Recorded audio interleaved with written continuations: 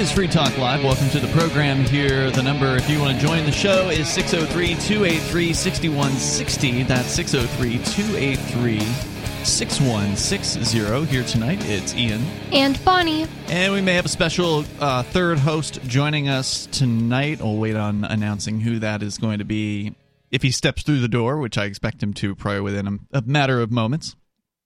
There's, of course, a lot in the news worthy of discussion, and one of the most insane headlines that I saw today, and by the way, coming up, we'll talk about the pig story that you had last night, Bonnie, we didn't get to. But one of the most insane headlines that I saw today from The Independent in the UK is that the U.S. federal gang is considering sanctioning not Russia, but now India. What? For Russia's actions? So apparently the UN had themselves a vote recently regarding the Ukraine situation. And in that vote, apparently the India government representatives abstained from the vote on the UN General Assembly resolution to condemn the Russian invasion of Ukraine. That's funny, because when I saw that, I thought if I was one of them voting, not that I'd ever be a government official in the UN voting, but if I was, I would just abstain from that ridiculous vote. They didn't take a position. They simply said, you know what? We're just going to step away from this. Even, you know what I heard the other day, too, is that Switzerland has finally stopped being neutral. After however many, decades. I also saw that like 30 countries remained or abstained. Oh, really? Or maybe like 20, but there were some that voted against it, and then like at least 20 or 30 that abstained. Well, apparently now speaking to the members of the Senate Foreign Relations Committee, a senior U.S. diplomat said the Biden administration is considering sanctions against India. Simply because they didn't take the U.S.'s side, they're now talking about punishing the Indian people. Because remember, it is the people who suffer the greatest under sanctions. That's ridiculous. Yeah, it's absolutely insane. But this just goes to show this is just a criminal enterprise from top to bottom. If you don't go with the criminal gang, they will come after you. And in fact, I do have a story about sanctions from one of your favorite sources, Bonnie. You usually use not EFF. You use FEE. This is the Future of Freedom Foundation, another three-letter one. Jacob Hornberger writes this story about the evil of sanctions. He says, after maneuvering Russia into choosing either one, to permit the U.S. to install its missiles, bases, troops, tanks, and weaponry along Russia's border in Ukraine, or two, to invade Ukraine to prevent that from happening, Biden, the Pentagon, and the CIA are now responding to Russia, their choice of number two, by imposing brutal sanctions on the Russian people. Sure, they're making out like the sanctions are targeting Putin and the Russian elites in the government that are supporting the invasion, but that's just another lie. In fact, the sanctions are designed to do the same thing as against sanctions in Iran, Cuba, North Korea, China, Iraq, Afghanistan, and elsewhere. They are designed to squeeze the Russian people with impoverishment and even death in the hope that they will protest and cause Vladimir Putin to change course or even violently revolt against Putin's regime. It's just crazy because I never remember, as a kid at least, watching like Fox News. I never remember the mainstream media ever saying there's going to be sanctions on this, but we're only going to target the government.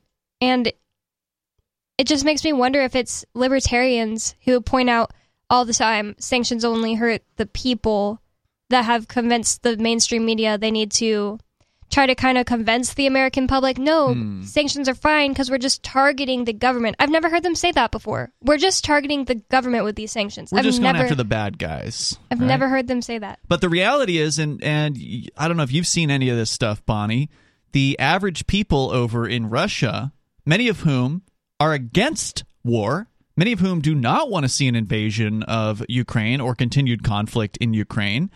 Many of those people are being told, for instance, like OnlyFans, what do you ever call them? Creators, I guess. Yeah, and YouTubers. And YouTubers. They're being cut off. They're being told, nope, we can't send money to your bank. So, sorry, we're not going to be able to pay you due to you being in the wrong place, basically. And those are just two examples. I'm sure there are a myriad of other examples. There's one guy who's like in the crypto world who said he lived in Ukraine and escaped from Ukraine once all this thing got started. And he is, I forget exactly where he ended up, somewhere east of there. I don't think he's in Russia, but his credit cards and debit cards aren't working. So wait, but he was a Ukrainian? Maybe he was in Russia. I don't know. But anyway, somebody who, again, isn't one of the elites, but now can't use his debit cards. Luckily, he has some cryptocurrency on hand, so he's not completely impoverished and some desperate individual. Did you see that the Washington Post called this, right at the beginning, the first crypto war? No. And I clicked on that just to see what the heck they meant by that, and it just said because it's the first war where people will use cryptocurrency to still spend money when their bank accounts get frozen and stuff like that. And I was just like, what a weird thing. Why would you call it a crypto war? That makes it sound like it's a war over crypto. Yeah, it's definitely not that. At the same time, the Ukrainian government gang has been putting up cryptocurrency addresses for people to donate. And as of yesterday, it's probably a lot more by now, but as of yesterday, they had over $200 million worth of Bitcoin that have been donated, apparently. And that's ridiculous. It's insane. I can't imagine giving any government cryptocurrency. Right. You know they're going to use it to just kill people. Right. They're going to kill people with this money. They're going to enslave people. They're going to draft people. But anyway, as he points out in this story at the Future of Freedom Foundation, Hornberger writes that never mind that some protesters are likely to get killed or that a revolution will mean thousands of deaths. Because remember, the idea purportedly behind sanctions is to get people to revolt and overthrow the government. But that doesn't matter to the U.S. officials. What matters is the political goal they're striving to achieve with their sanctions. Well, nobody revolted when the economy was the worst, it's been in years and people couldn't work or go outside. Nobody revolted, so why are they even trying sanctions? Nobody's going to care. I mean, when have sanctions actually caused a revolt? Look at North Korea. They've been sanctioned for decades, and the people there are just either completely brainwashed and they believe the Kims are gods, or they don't believe that, but they're afraid to do anything because they're surrounded by a bunch of brainwashed people who will do whatever it is that the regime says. In Venezuela, they've had a lot of sanctions on for the last decade or whatever, but they haven't overthrown their government, although there have been some pretty raucous protests that have gone on in the last decade. Still, Maduro sitting pretty, fat and happy in the head office there. So they haven't overthrown there. And of course, in Cuba, the Castro brothers just got too old. I mean, Fidel Castro was no longer in charge of the country because he just got too old. He ended up dying. So no one threw him out of office. So there's hardly any examples, none that I'm aware of sanctions actually causing an overthrow of a government. Just Were doesn't there happen. sanctions on Somalia? I don't know, because in Somalia, the government I don't remember the exact story, but yeah, their I've never government known the failed, story. I just know that they overthrew their government. Yeah, no, I don't think that was because of sanctions. But any number of foreigners who get killed in the process of trying to achieve that goal is entirely acceptable to the U.S. gang. That's why, for example, U.S. Ambassador to the UN Madeleine Albright exclaimed that the deaths of 500,000 Iraqi children from the sanctions on Iraq were, quote, worth it. Yep, I remember that. The first thing that must be recognized is the fundamental evil of targeting innocent people with death and impoverishment as a way to achieve a political goal. Isn't that why we condemn terrorism? Where is the moral justification for targeting the Russian people with death and impoverishment simply because their government is doing something that is illegal or unjustifiable? Yeah, if some radical Islamic or whatever went and suicide bombed and killed 30 people in a building, the government would be like, I stand with the blah blah blah people against this horrific attack. But when they kill 500,000 Iraqi children in the name of, I don't know, taking over the Iraq government, it's worth it. The number is 603-283-6160. You can join us here. It's Free Talk Live.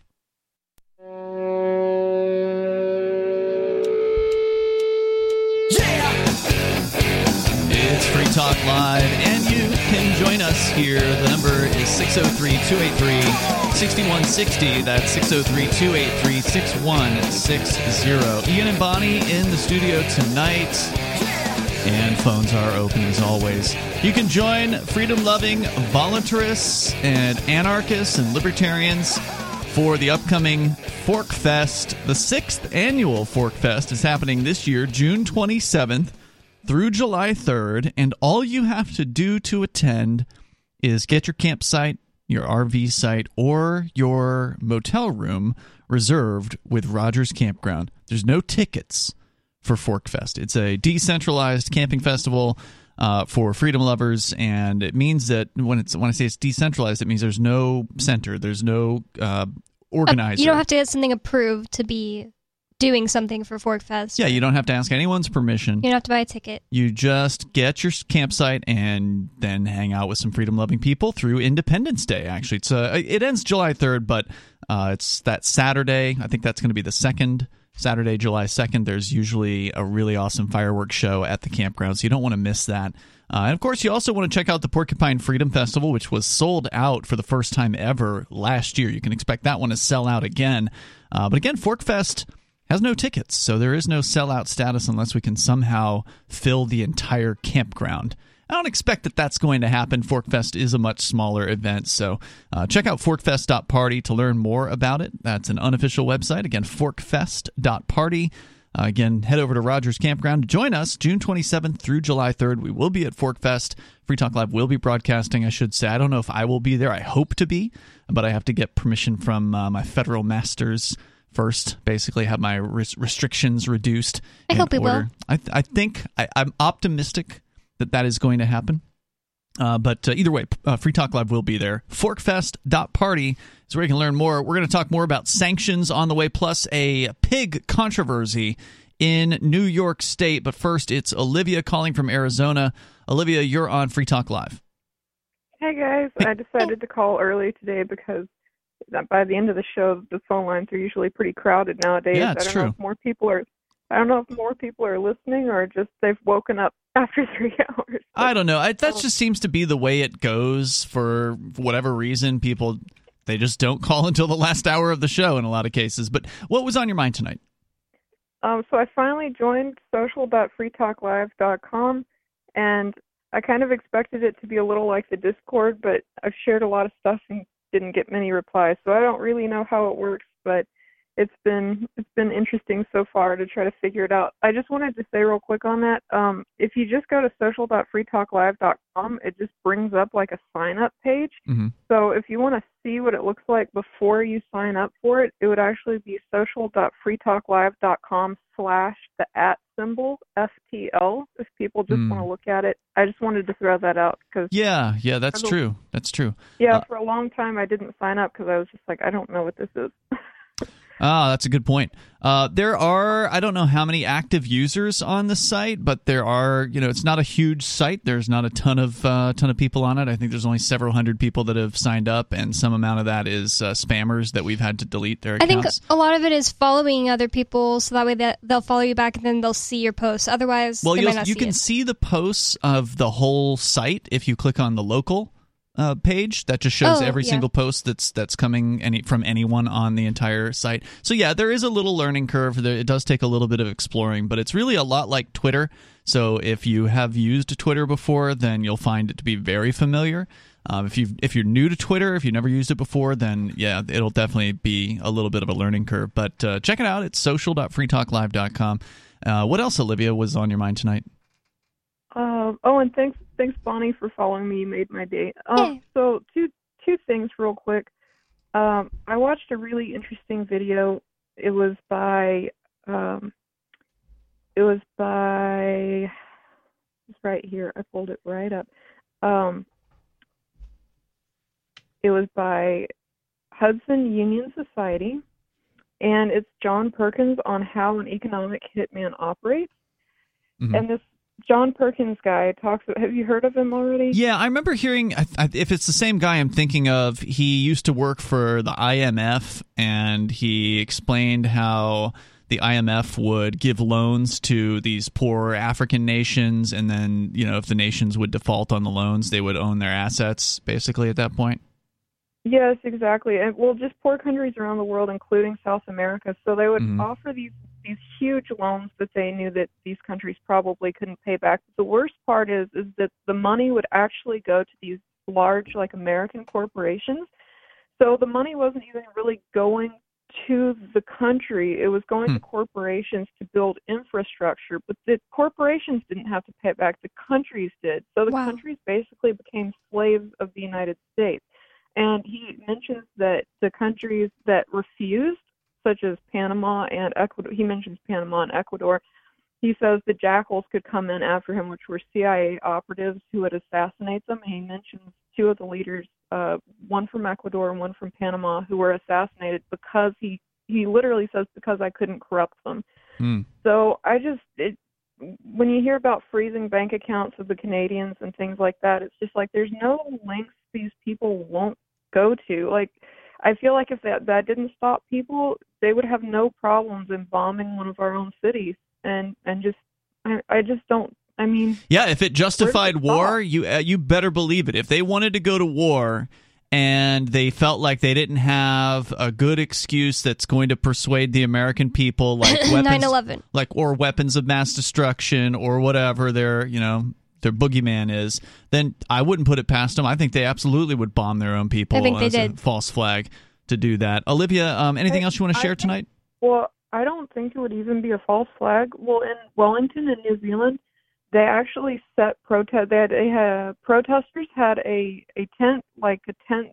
I wouldn't say city, but they had set up tents because they were protesting long term, and they just set them on fire. They created like this firestorm, and I mean, how much further? If people refuse the draft to go to war or something, I mean, they could just start maybe just, I don't know, killing people. I really don't know where this stops. I mean, if they're willing to assassinate leaders of foreign countries for not taking loans that are clearly usurious, I don't know where it would stop. It wouldn't stop. I mean, these people are power sick freaks, and they will do anything to keep and expand that power. Yeah. And thank you, Olivia, for the call tonight. I appreciate it. We were just talking about Madeleine Albright saying that the 500,000 Iraqi children that died due to the U.S. going in, the first time, doing by a the way, war this was in Iraq. The 90s. She said it was worth it.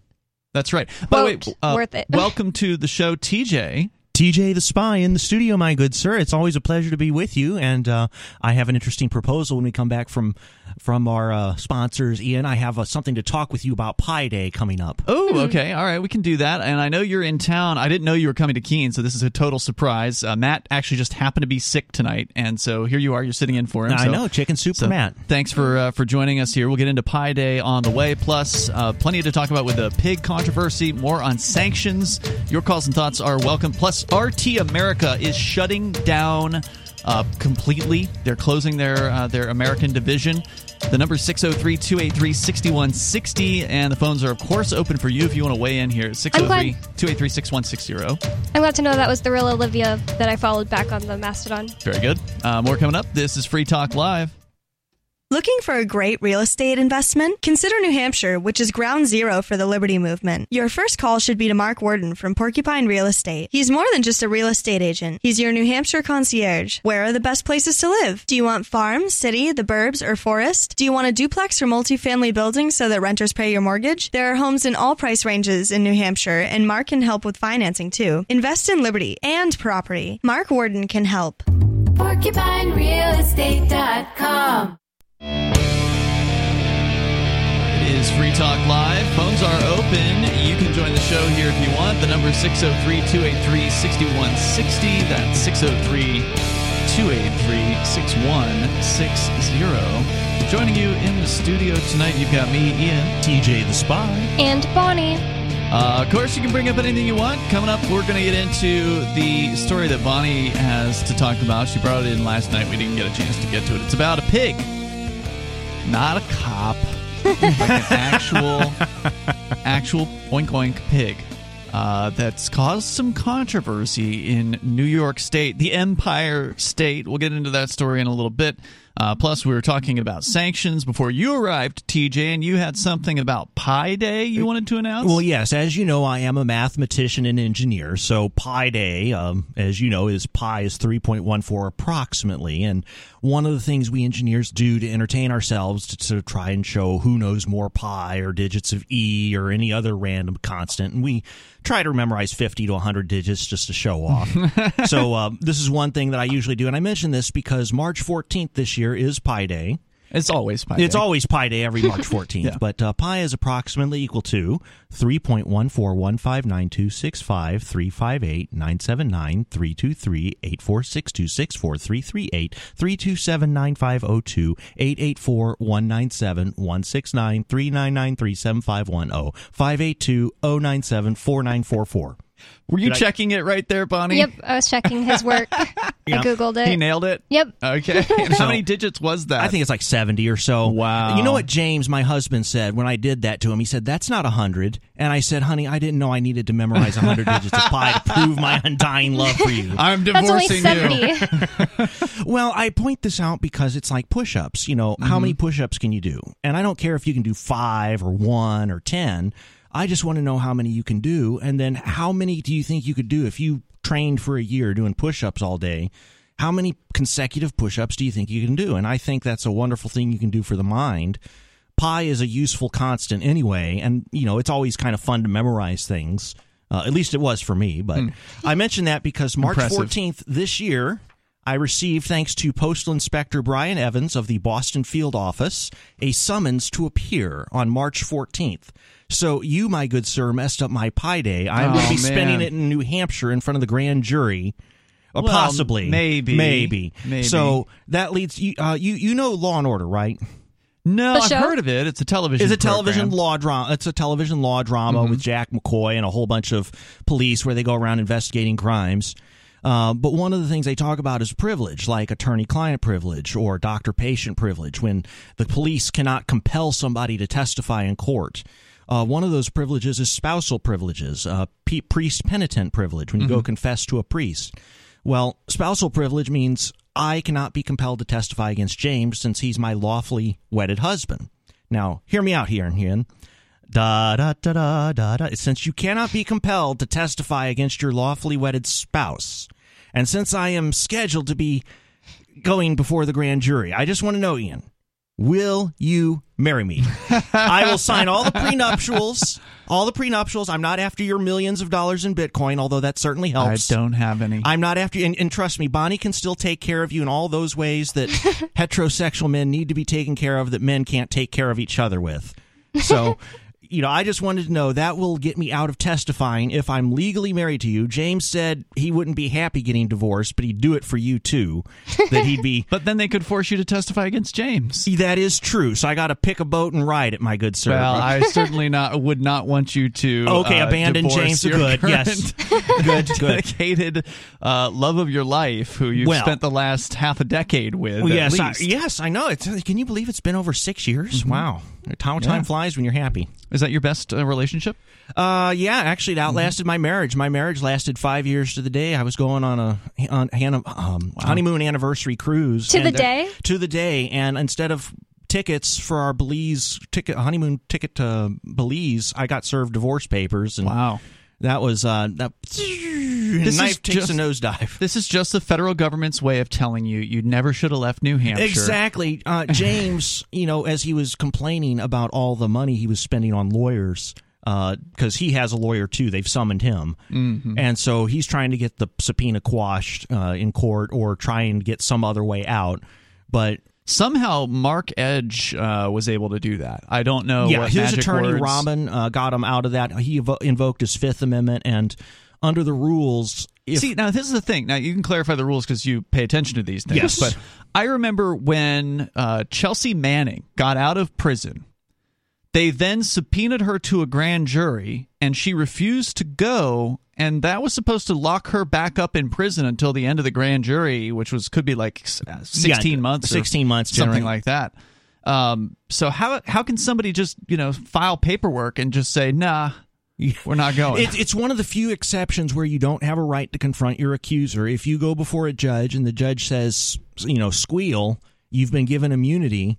So, I mean, one of the things in court, you always have a Fifth Amendment right to not incriminate yourself or to not testify. So the way the prosecution pierces that protection, in the lawyer speak, they pierce the protection of the Fifth Amendment, is they give you immunity. They say, okay, as long as you testify truthfully about what crime occurred, we will not prosecute you for it, but we need your testimony to go after this other bad guy. So you think that's what Mark might have done, was say, hey, you're going to give me immunity? And actually, yeah, that's exactly what his attorney did. He said, my client will not speak without immunity, and the attorney, the U.S. attorney, refused to give it to Mark. I see. And the idea being, if Mark was actually involved in this, like say he was the mastermind of some criminal enterprise, it would be kind of dumb to give him immunity. And then he pulls off his Scooby-Doo mask and says, ha ha, I was really the one. Ian was just a patsy. You know, he never did anything. It was me all along. So, TJ, is it a hard decision to choose which boat to ride, your husband of 6 years or Ian? You know, there are so many wonderful things I like about both, and I look forward to seeing how your guys' relationship develops over the coming years. I hope it's fruitful and successful. I know it'll be interesting because I've known Ian for a long time, and nothing boring ever happens with him. It's, you know, I just figure like maybe, you know, if I were married to Ian, it's like, honey, can we just go out for ice cream? Instead, do we have to get raided by the FBI every 6 months or 5 years? Or do we have to have the postal inspectors? It's really annoying. I know it is. And I thought you would have just, you know, why not just tick off the FBI, Ian? Why do you got to bring in the IRS, the ATF, the postal inspectors? Yeah. Next, you're going to have Bureau of Land Management. They're going to be arresting you for illegal cattle grazing in your backyard. You know, you didn't pay your cattle ranching fees like the Bundys did. But you're actually here to head to the Liberty Forum this weekend, right? That is correct. Tomorrow is start of Liberty Forum. That's right. Yeah, they do an evening thing on Friday, so there's not a whole lot going on. Yes. Oh, okay, cool. So we're not going tomorrow. You're staying at the hotel out there? Oh, yeah, I'm staying at the Best Western in, I think it's Manchester? Yeah, it's the Best Western Plus. It's out by the airport. By the way, this event is a sold-out event. Liberty Forum, I think the last time they sold out was when Ron Paul spoke in like 2007 or 8 or something like that. Is that when he signed the Shire Society Declaration? No, that was years later. Oh. No, where was he? Did he go to Pork Fest? No, Elle Stone, who's a liberty activist here in New Hampshire, found Ron Paul. He was or he confronted him or whatever. He was in Colorado, actually. There was some sort of a crypto conference that Ron Paul was speaking at in Colorado, like a crypto freedom conference.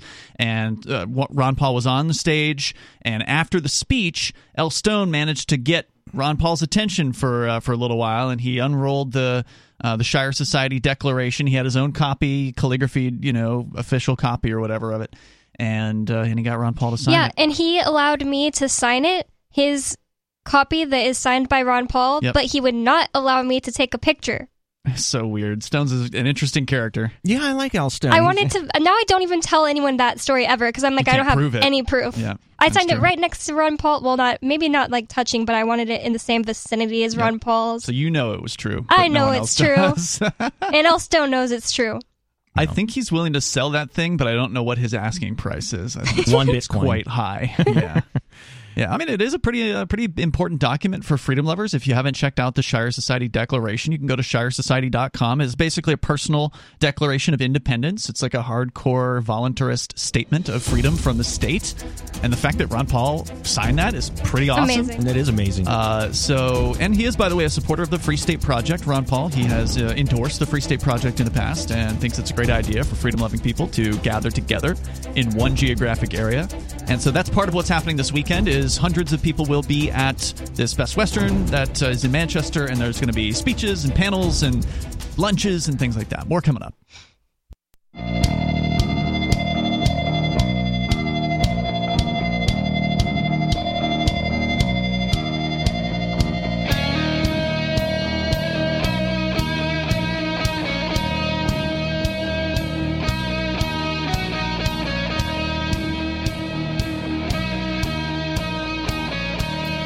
Free Talk Live, and you can join the show. The number is 603-283-6160. That's 603-283-6160. More about sanctions on the way here tonight. Ian, TJ, and Bonnie are in the studio, and you can join us online anytime you want over at freetalklive.com. Join our Matrix chat server. It is a self-hosted server. And it can be encrypted, so like you can create your own chat room there. You can have it be public or private. It can be encrypted or unencrypted. It is completely up to you how to set it up, and it's free. So head over to chat.freetalklive.com to get step-by-step instructions on how to join our server there. And Matrix is federated as well, which means that you can connect from our Matrix server to other people's Matrix servers and vice versa. Although there are some channels that I set up, so there's like kind of the official Free Talk Live channels, and then there's dozens of others that our listeners created, which is really cool. Which is different from Discord, by the way. Discord is completely centrally controlled. When we had a Discord, we had to be the ones to create the channels and delete the channels or whatever. Our listeners couldn't do any of that themselves. And Discord is centrally controlled by a corporation, so they have all kinds of rules. In fact, I just saw today, it was, I think, Odyssey on their social media. They posted that Discord, no, it was Library, LBRY.com. They posted that Discord has in their terms of service no misinformation allowed. So that, huge loophole that you can drive a truck through and just call anything they don't like misinformation. They can just shut your entire Discord server down at any time if they just don't like your opinions. And they have done that. They shut ours down a couple of years ago now. So we've been on Matrix ever since, and it's been absolutely great. You can go to chat.freetalklive.com because we're in control of the server. There's no one else who can tell us what to do, which is awesome. Chat.freetalklive.com. Let's go to Tom. He's in New Hampshire. Tom, you're on Free Talk Live. Go ahead. Good evening. You know what would really be awesome? You know how these Ukrainians are fighting back against the Russians, troops that are and forces that are advancing, and they're slowing down the Russians, is if the Ukrainians kick the Russians' butts and the Russians get kicked out of Ukraine, and then all these Russian freedom fighters from age, 16 up to age 60, and they don't have the ladies around, so they say, hey, why stop with the Russian forces? What about the Ukrainian government? I don't know much about the Ukrainian government myself, but if they're like most countries, there's all kinds of nasty drug laws and collecting school taxes and forcing children to attend school so they can learn all about how lucky they are to live in a free country, kind of like they do in a lot of countries. In the United States, it's everything from agricultural subsidies to zoning variances. What if they just say, like the Twisted Sister song, we're not going to take it. And they fight back against the Ukrainian government, and they establish a libertarian paradise in Ukraine. And then much the way that is a silly fantasy. It is because Ukraine is losing already. Well, I mean, it's hard to know what the truth is, Bonnie, as far as who's winning or losing. But I thought Russia said, okay, now that I'm winning, I'm going to take over the whole country. Well, I mean, there's a mainstream media article claiming that Russia is intending to, the Russian government, I should say, is intending to take over the entire Ukraine. I don't know if Putin himself has said that at this point. We can dig deeper into that here in moments, but I think it's too early to say whether someone is winning or losing in this conflict. One thing's for sure, it's the people that lose in any war, and that's what we were talking about with the sanctions earlier. We're going to get back into that, how people are being punished in Russia for the actions of the criminal government of Russia. And I just want to clarify, all governments are criminals. Well, I also want to ask Tom if he's heard of the story from 2021 where Ukrainians surrounded and threw a politician into the trash can. I did not hear about that story, but the way the American Revolution inspired they say the French Revolution and eventually the Brazilian revolt against the Portuguese and Brazilian independence. What if the Ukrainians establish a libertarian paradise in Ukraine and they inspire the rest of the world to throw off the shackles of school taxes and zoning restrictions and anybody. Well, the odds that a libertarian paradise is going to come up in Ukraine seem very, very low. Yeah. The Ukraine, by the way, on the Fraser Institute Economic Freedom of the World. You keep saying the Ukraine. Yeah, it's a bad habit. The Economic Freedom of the World 2021 study that came out at the end of last year, Fraser Institute ranks Ukraine at number 129 in the red, the bad section of the lower quarter of all of the world's countries. On this list, there are only 165 countries. So Ukraine is number 129. Under is ranked lower as far as economic freedom than Senegal, Papua New Guinea, Vietnam, Bolivia, and many others, including the Russian Federation, which is ranked at number 100. So maybe they'll revolt against the Ukrainian government to fight for more economic freedom, and then anybody could buy a house on the market and open a saloon or a casino or a brothel or an opium den, and there'd be no laws against it because it would be a free country. Well, that would be wonderful, and if that does happen, Tom, I'm getting my plane ticket. Yeah, sign me up, because I definitely am interested in going to the freest place, and thank you for the call tonight. However, I'm convinced that New Hampshire is the freest place on the planet as far as, states are concerned. Obviously, it still has a state, and it's still part of the United States, so we need to rectify those situations and secede as quickly as possible from the United States, which I've been saying for many, many years. And more people are now talking about peaceful secession than ever before. But when you look at the Fraser, very same institute here, Fraser Institute, which is based, I believe, in Canada, they do a yearly economic freedom study, not just of the world, but they also do a North American freedom study. And guess which state/province is number one? New Hampshire? New Hampshire. Yeah. It's number one. And that's out of all of Canadian provinces, U.S. states, and Mexican states. Wow. New Hampshire is the number one most economically free. And of the world, right? Well, the problem with the Fraser Institute study is the economic freedom of the world study is separate from the North American study. So when it comes to the economic freedom of the world study, they only look at the United States as a whole. They don't look at New Hampshire. Is the United States as a whole number one? No. The United States is number 6. What's number one? Hong Kong. Still. Okay, yeah. Even though China took it over in the late 90s, it hasn't completely snuffed out. Just economic freedom, though, right? Correct. So what is the number one most free? Do they have that? There is a different study that looks at, I believe, all freedoms or looks at a wider selection of freedoms. And offhand, I don't remember whose study that is. So I don't have that handy. But prior to the United States or above the United States on this list, you got Hong Kong at number 1, Singapore at number 2, New Zealand at number 3, and we know that these are places that don't have great personal freedoms, right? Yeah. Switzerland at number 4, and Georgia at number 5, the former Russian state. Wow, which is interesting. So that, I think, if you broke out New Hampshire from the United States, because remember, California and New York and all the worst of the United States are bringing the United States' numbers down.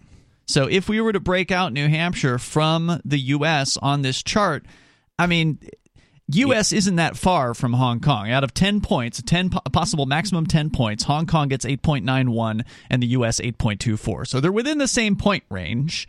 And so I just suspect New Hampshire is going to be higher up than Georgia and Switzerland and New Zealand and the rest of them. But there's no way to know for sure. No. Certainly the state of California or Illinois. They drag us down for sure. California is, I think, number 49 and New York number 50 when you look at the economic freedom of the world, or no, sorry, states. Freedom in the 50 states. That's the one that looks at all freedoms. So that just focuses on the states. There is another one for the world, and again, I'm not recalling which one that is at this moment. So the number is 603-283-6160. We were talking about economic sanctions and how, according to the Future of Freedom Foundation, that this really hurts people. It hurts the average people of any given country when sanctions are put upon them. And I'm going to continue with that story here. The Future of Freedom Foundation, it's Jacob G. Hornberger. He's the founder of that organization. They do some great work. He's a really principled libertarian. We're going to get into that coming up here. The number is 603-283-6160. We've also got this controversy with a pig in New York State that you want to tell us about tonight, Bonnie. That's on the way. And again, open phones every night here on Free Talk Live. Not the donut-eating pigs. No, the other... Well, You got to correct yourself there. Actually, when Mark Edge had a bunch of pigs, he fed them donuts because he was getting donuts. Well, I've heard they'll eat anything, even like dead bodies. Right. So he was getting stale donuts from like one of the local donut manufacturers and feeding them to his pigs. Hour 2 is coming up. You can take control of the airwaves here. This is Free Talk Live.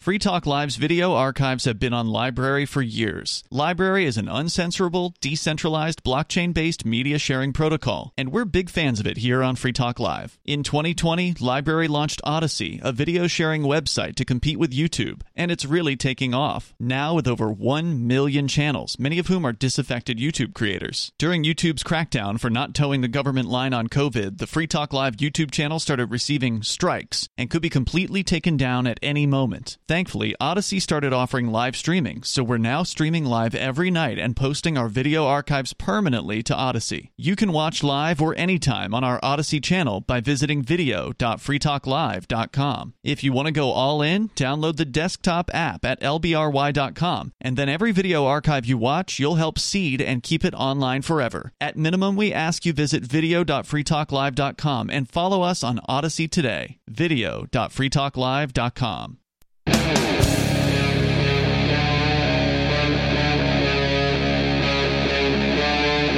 Free Talk Live. Free Talk Live, open phones. You can join us here. The number is 603-283-6160. That's 603-283-6160. And in the studio tonight is Ian, TJ, and Bonnie. You can join the show here, 603-283-6160. Last hour, I brought up a story here from the Future of Freedom Foundation's Jacob Hornberger, talking about what are sanctions really? Because the government gang wants you to believe that, oh, no, this is just targeting the elite oligarchs.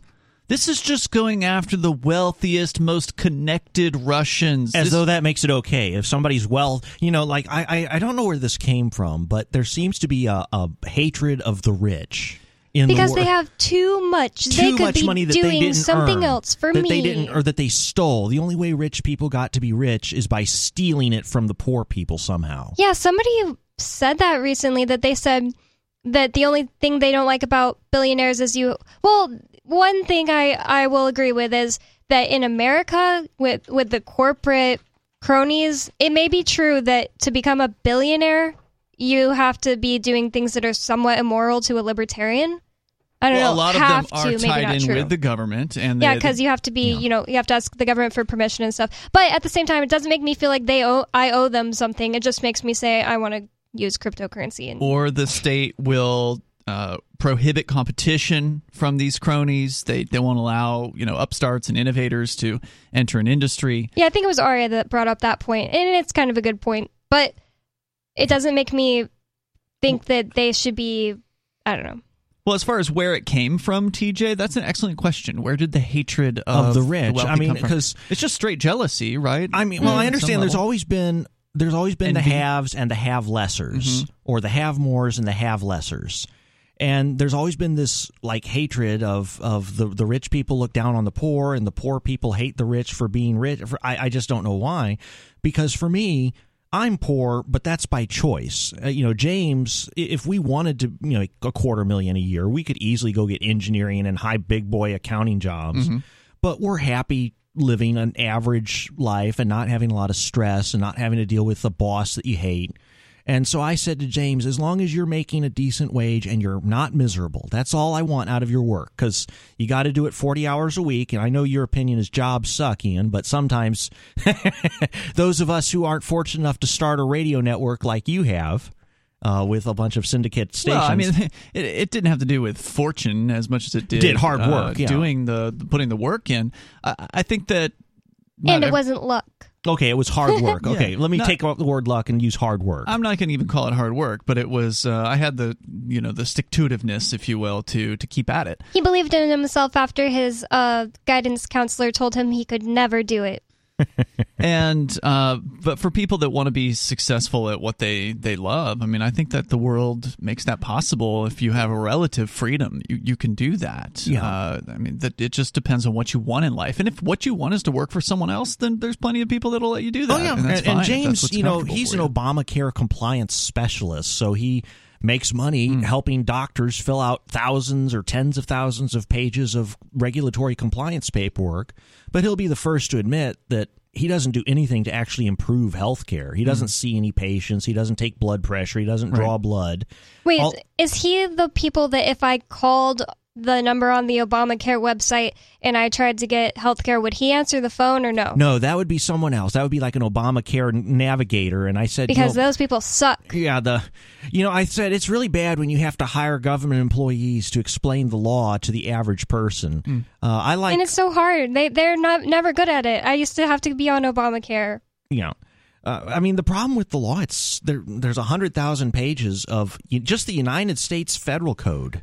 It's only 100,000? It's only 100,000. That's not the code. Well, get reading. Yeah, I know. And it's like it's not readable or understandable. No, it's not. Dense legalese, mumbo jumbo. It's hard to understand 2 paragraphs of it, but all the cops know all of it. 20 pages, and no, they don't. No, they don't. Neither does the prosecutor, which is why, and the law is so intricate and well-defined.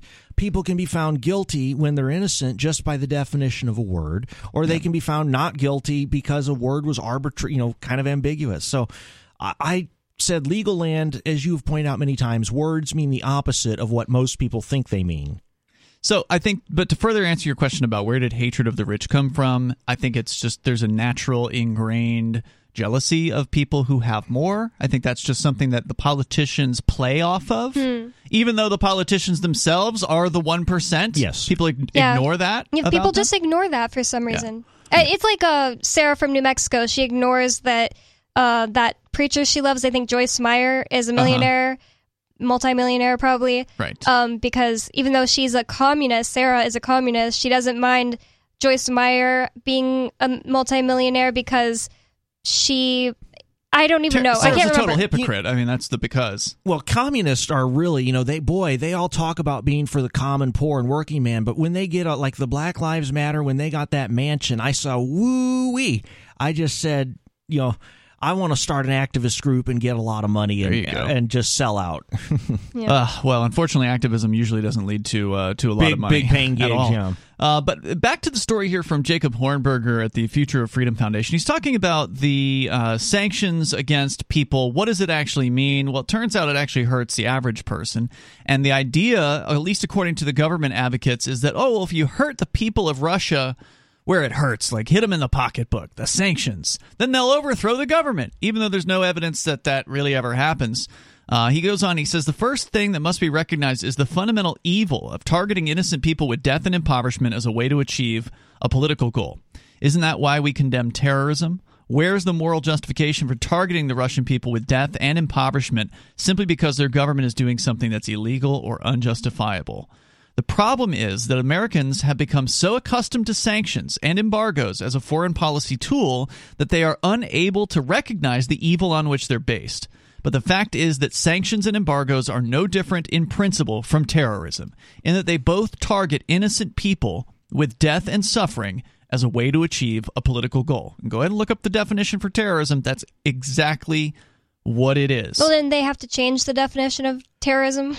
Well, they haven't done that yet. The second thing that must be recognized, sanctions don't achieve their political goal, which means the death and suffering they inflict is useless. Consider the 60-year embargo on Cuba. It was intended to oust Fidel Castro from power, and after he died, to oust Cuba's communist regime from power and replace it with another pro-U.S. dictatorship. It still hasn't achieved its goal, notwithstanding the death and suffering that it has inflicted on the Cuban people for 6 decades. Oh, yeah. And there's a good example of the haves and the have-mores and the have-lessers. The have-lessers, the politicians will come in and say, hey, it's not right. This guy over here has more than you. Vote me in. I'll tax him or I'll expropriate his stuff like Nicolas Maduro did or Hugo Chavez did in Venezuela. And that is when North Korea, when you start seizing people's property and killing people who object to having their property stolen, that's when you see a huge exodus from the country because smart people say, we can see where this is going. Sure. You'll be rewarded for loyalty, but if you ever run afoul of the regime, you will quickly find yourself in the dungeon. And you can easily run afoul of the regime. Yes. You become friends with the wrong person or say the wrong thing. Or you stop clapping. Stop clapping at the wrong time. Although you mentioned North Korea, Bonnie, they don't have elections there. So they don't even have a semblance of that. That's not what I meant about the expropriation. Why would they need elections? Everybody, 100% of them love Kim Jong-un. That's what the official line is. That's the official line. There isn't a single person in North Korea who objects to Kim Jong-un's because they'll put you in a death camp if you say anything.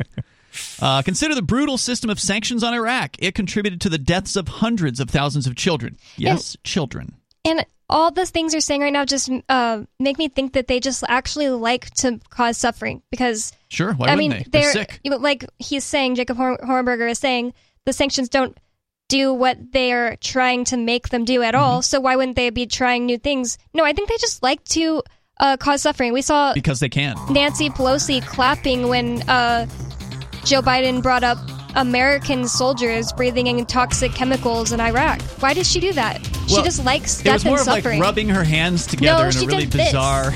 It was really creepy, and she was smiling, and she stood up like it was time to applaud. Yeah, it was very strange. You're talking about the speech this week. The State of the Joe Union Biden. address. More coming up here about... And you're right, Bonnie. These people are sickos. They're power sickos. More coming up.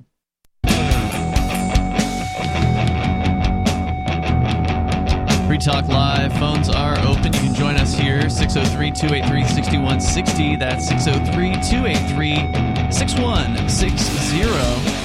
You can join us online anytime over at freetalklive.com. Archives go back for many years, and they are free. Once again, that's freetalklive.com.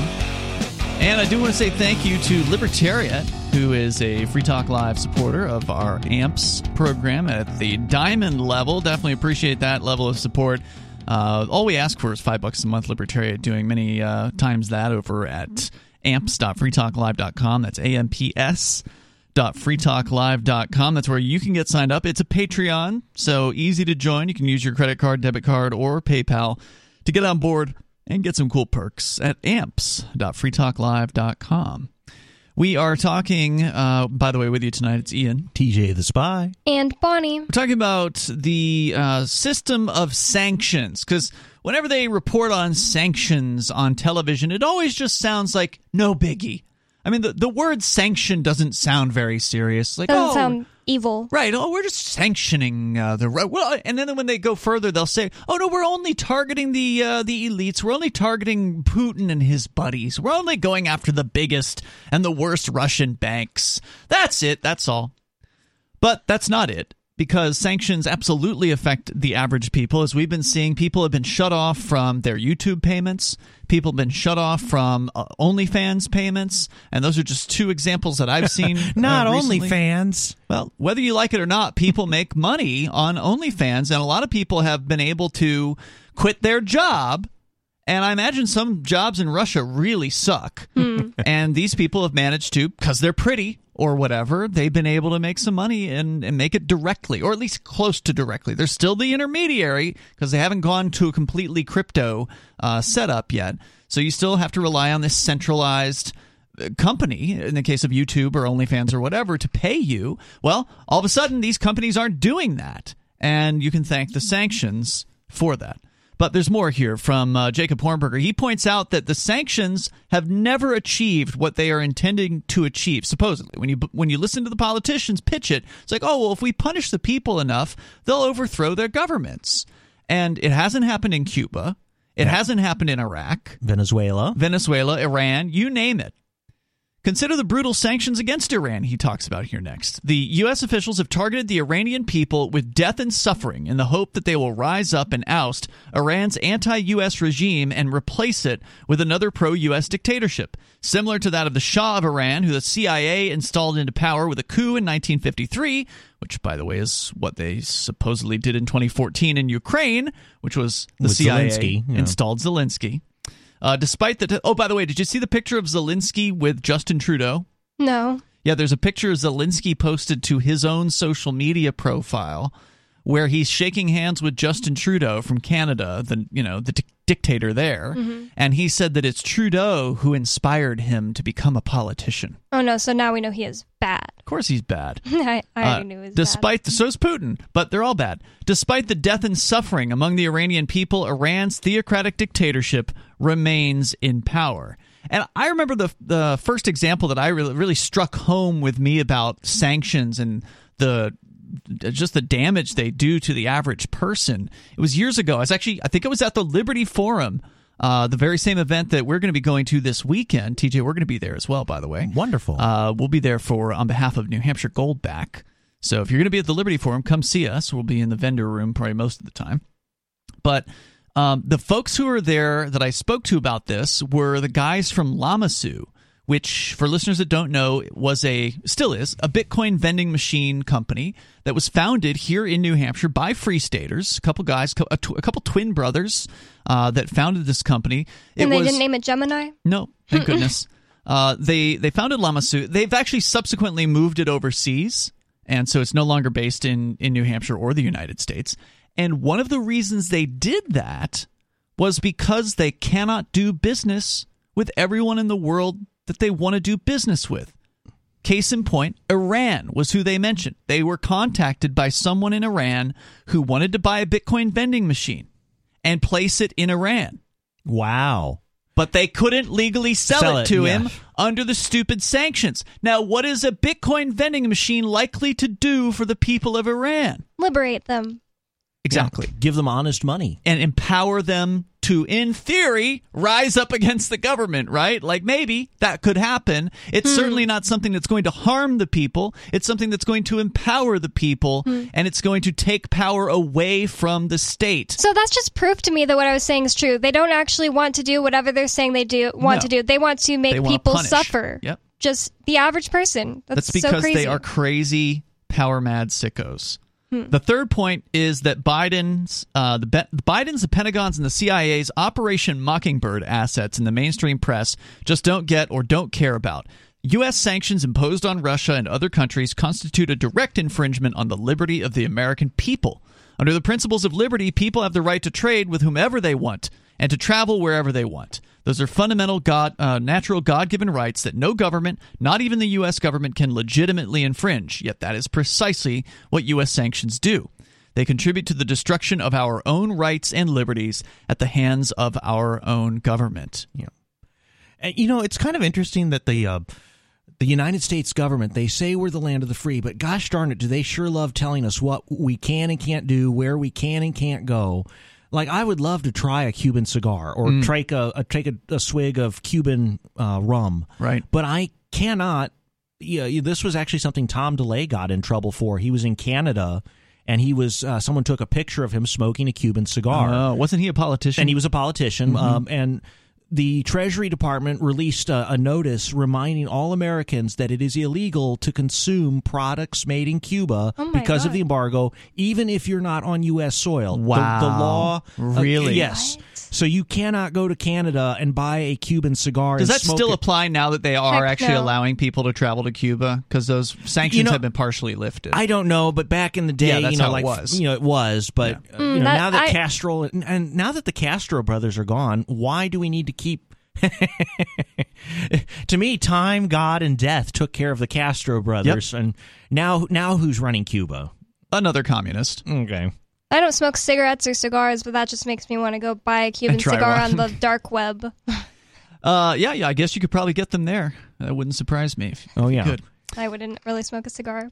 So, a little bit more here. He says, thus we have the spectacle of U.S. national security establishment through its NATO machinations, making Russia one of its official enemies, then cornering Russia into invading Ukraine versus permitting U.S. missiles, bases, tanks, and troops to be established on Russia's border, and then using this manufactured crisis to further destroy the rights and liberties of the American citizenry. Our ancestors warned us about this type of thing. That's why they called into existence a limited government republic and rejected the national security state form of governmental structure under which we now live. That's why there was no Pentagon, military-industrial complex, CIA, or NSA for the first 150 years of American history. George Washington and Thomas Jefferson warned us against entangling alliances, such as NATO.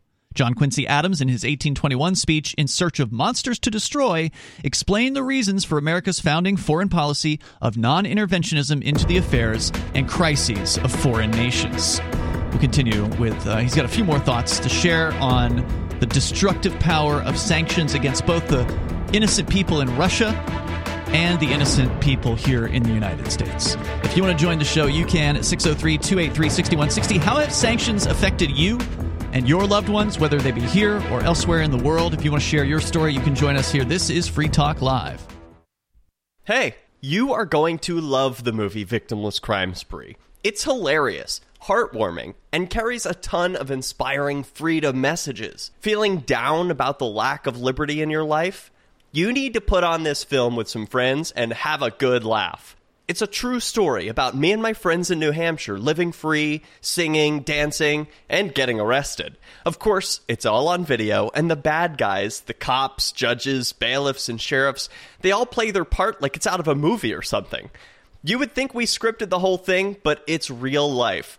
Go ahead and have a watch, and if it's been a while, have another look. I guarantee you'll notice things now that you didn't notice before. And the best part is that you're going to walk away feeling a renewed sense of your own power. You are the master of your destiny, and you will be free in your lifetime. Victimless Crime Spree.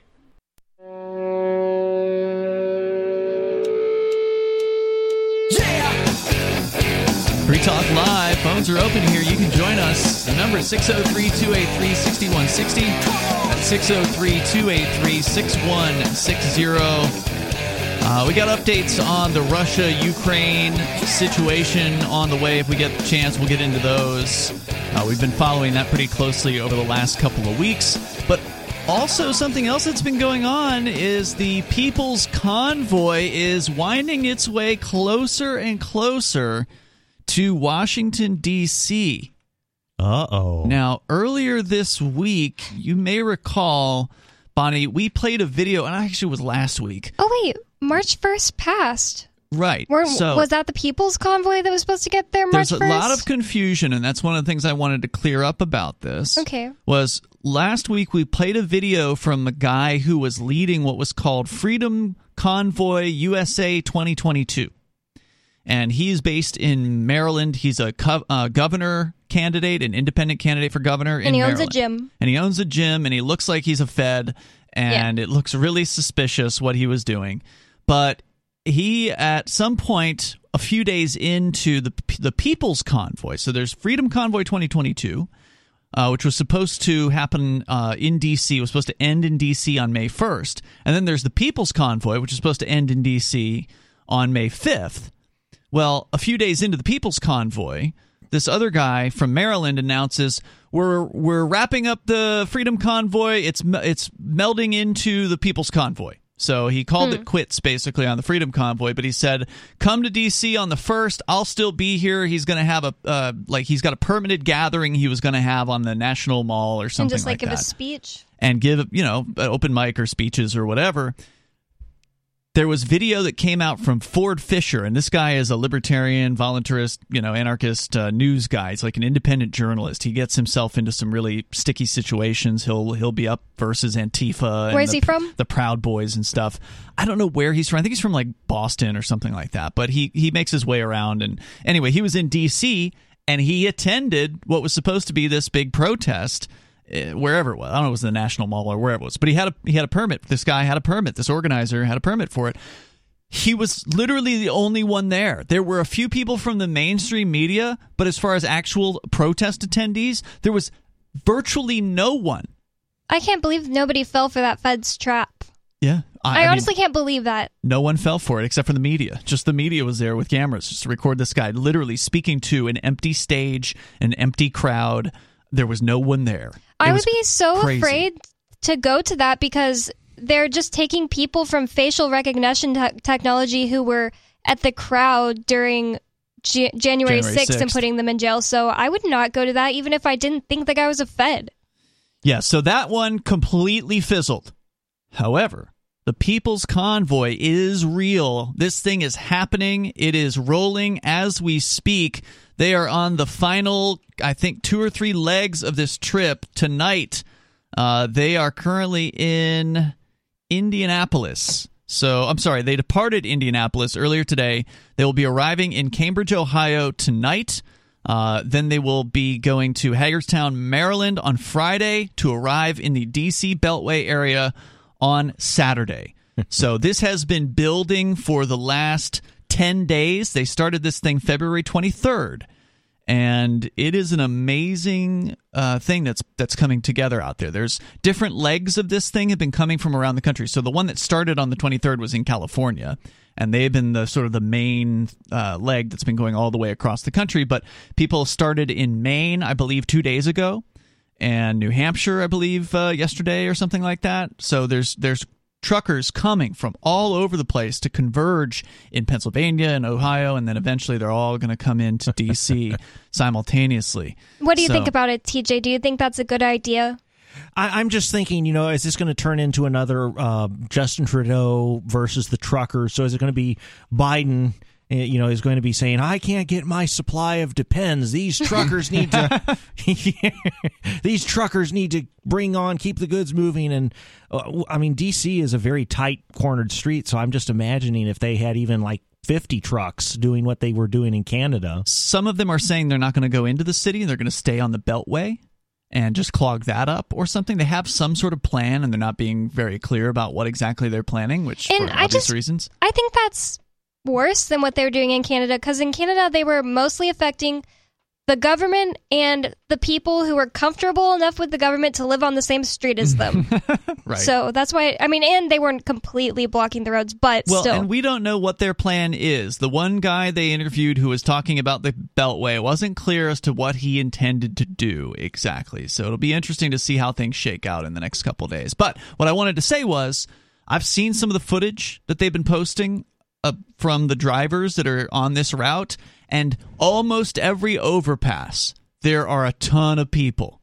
Like this whole way, from Arizona all the way to now. I'll just check in every day or every other day and just look at one of the videos, and just wherever they happen to be at that time, they go under an overpass, and there's always a ton of people on that overpass with, flags and trucks parked and people waving and everything. And now they've got images when they come into one of their nighttime stops.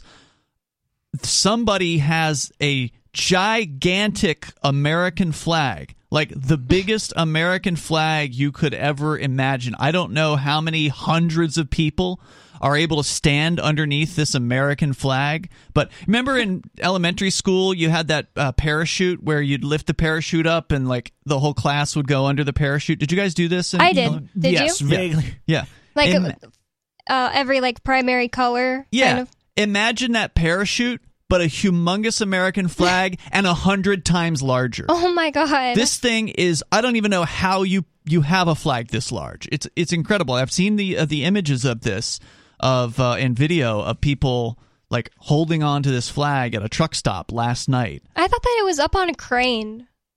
It may have been on a crane at some point, but I don't know if we're talking about the same flag, but I saw a huge flag. How big is it? I don't know. I'm going to have to pull up another image of this and get, like, the trucks look small in comparison to this flag. Oh, wow. So it's just an incredibly large piece of cloth. So this thing's real, and there are what appear to be thousands of people that are at these truck stops every single night, supporters coming out. How many of them will finally be there on the end of this journey in Washington, D.C. remains to be seen. But we're definitely going to keep our eyes on this. They have a website. It's thepeoplesconvoy.org. You can go there. The Facebook group that they have is active. They're posting videos every single day of what's going on there. So check that out. Keep an eye on this. The mainstream media is probably ignoring still what's happening there, but at some point they're not going to be able to ignore this. TJ, you might be able to see the image of this flag, and you can see it as 1, 2, 3, 4, 5, 6, 7, 8, 9 trucks in width. Yep. That's a big flag, right? I don't know how big that is, but there's hundreds of people that were at this thing last night. So God, that's the worst part about this. They supposedly mad at the federal government, and they're just waving the federal government's giant flag. Yeah, I agree with you, Bonnie. These are people who are still in love with the idea of the United States. They understand that the U.S. has fallen far from what its intentions were, as Jacob Hornberger points out, was supposed to be an independent nation that did not make entangling alliances with other countries. And that was what the intentions were for the United States. A couple more paragraphs here from Future Freedom Foundation about sanctions and what the original idea behind the U.S. was. An updated warning came in President Eisenhower's farewell address, where he pointed out that the military-industrial complex posed a grave threat to the freedom and democratic processes of the American people. His warning was followed by that of President Kennedy, the last president who was willing to stand up against the overwhelming power of the national security establishment. His warning was followed by that of President Truman, who 30 days after JFK was killed, pointed out the CIA had become a sinister force in American life. He says it's time for Americans to do some serious soul-searching. The question should not be what to do about Russia's invasion of Ukraine. The big question to be discussed and debated should instead be, should America restore its founding systems of a limited government republic and a non-interventionist foreign policy and get America back on the road toward liberty, peace, prosperity, and harmony with the people of the world? Well, of course they should, but they will never do that. The politicians in D.C. are crazy psychopaths, and the idea that we're going to be able to just vote them out seems pretty unlikely. There's more coming up, and you can join us. Share your thoughts on Free Talk Live.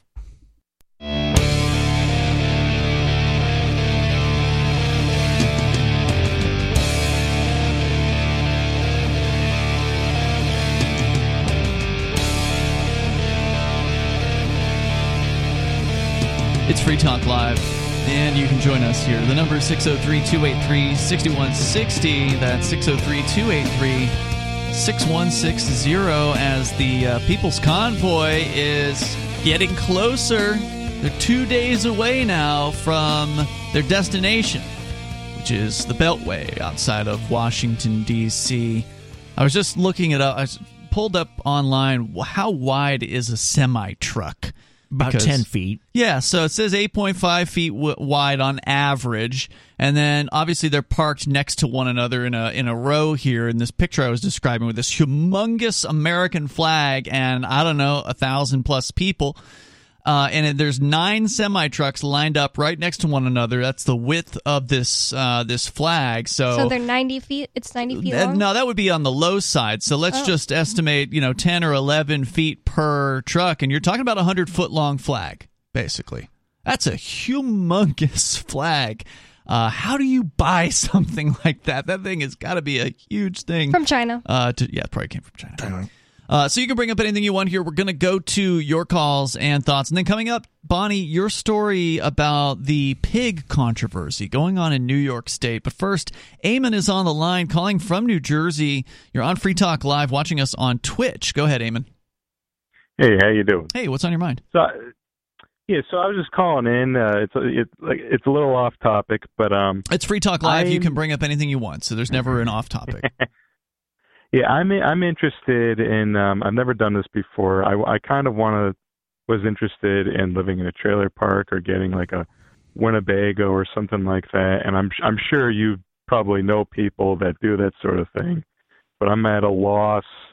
I'm having a lot of difficulty finding a place like that, or how to go through that process. Something like vanlife.com or something where because I know there's a huge.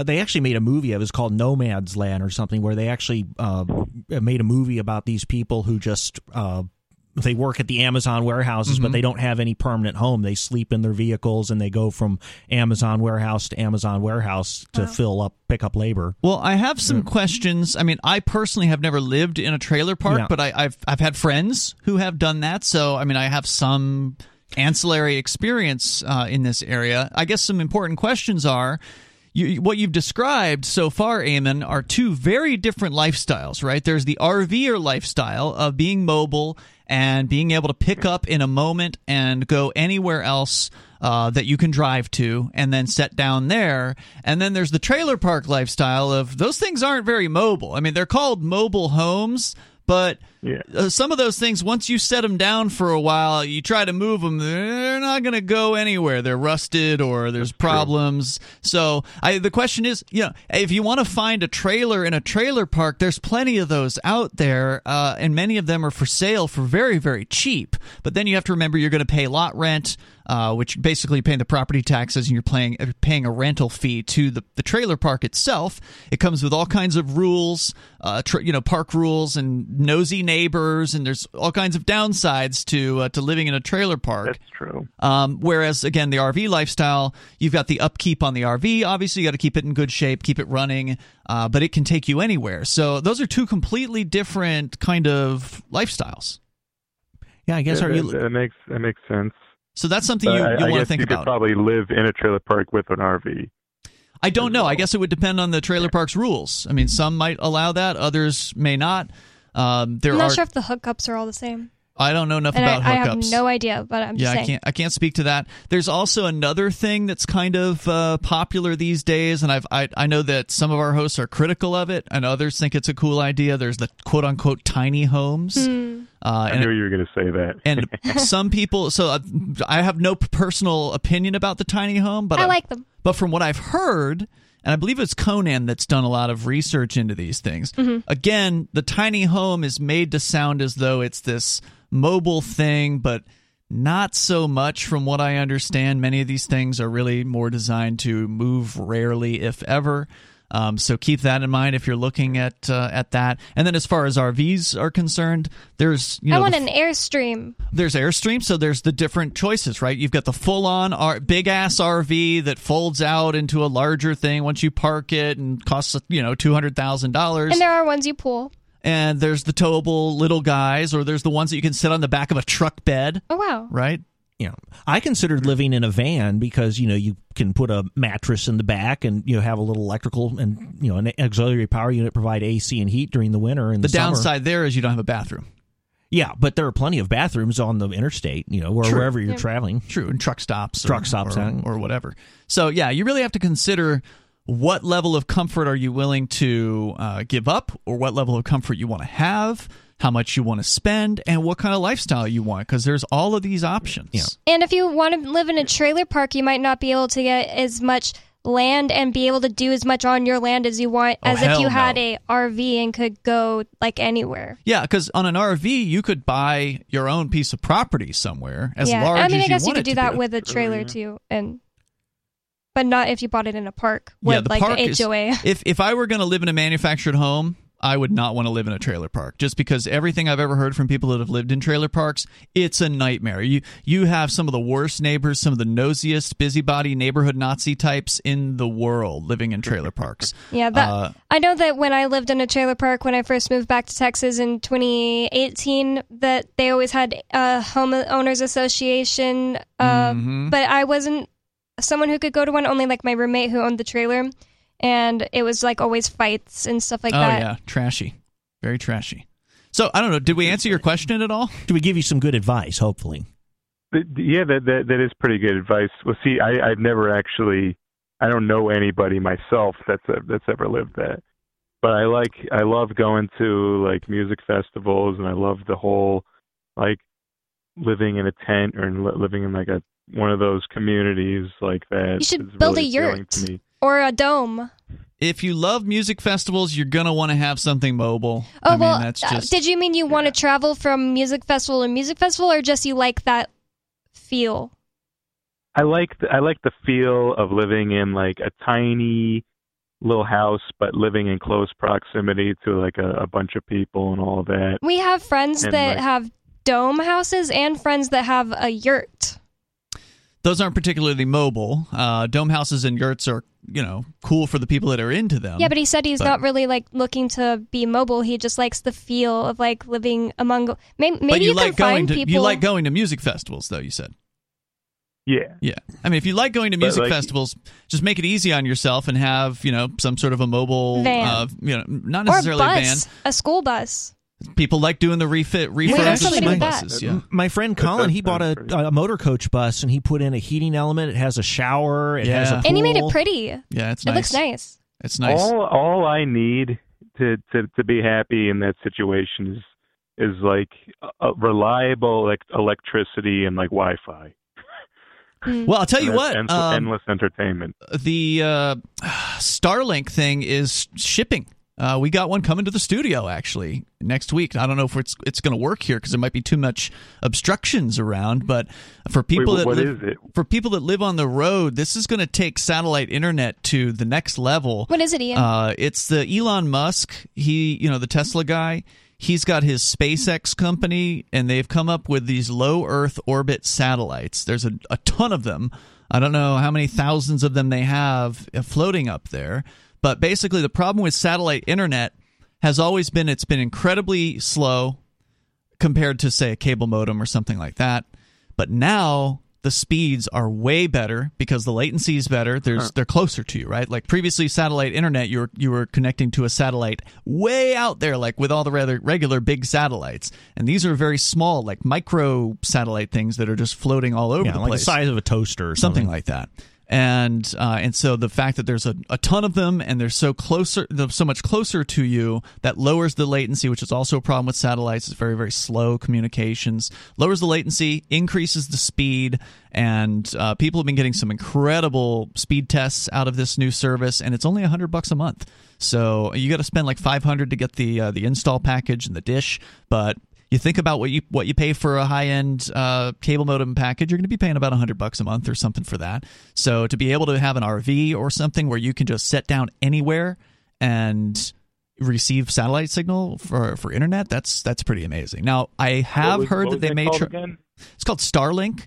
Now, I can't speak. I'm not an investor or anything like that. I can't speak to the quality of it. I have not actually tested it myself, but within the next month or two, I probably will have an opinion about it. Hopefully, I can find a spot on this property that will actually have enough signal because, we got trees here, and that makes things difficult. So if you're in a wooded area, it will be useless. But if you're in an open, RV field or something like that, then you'd be good to go, or a parking lot or whatever. You should be all set. Thank you, Eamon. Let us know how this works out for you, what you decide to do if you feel like checking back in with us. Although I did hear a rumor that they may have an RVers package that costs more. You may have to stay in one location with the home package. Anyway, more coming up. Hour 3's on the way.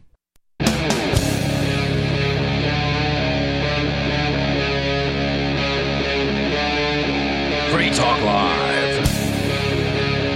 Free Talk Live phones are open. You can join the show as we launch here into the third hour of the program.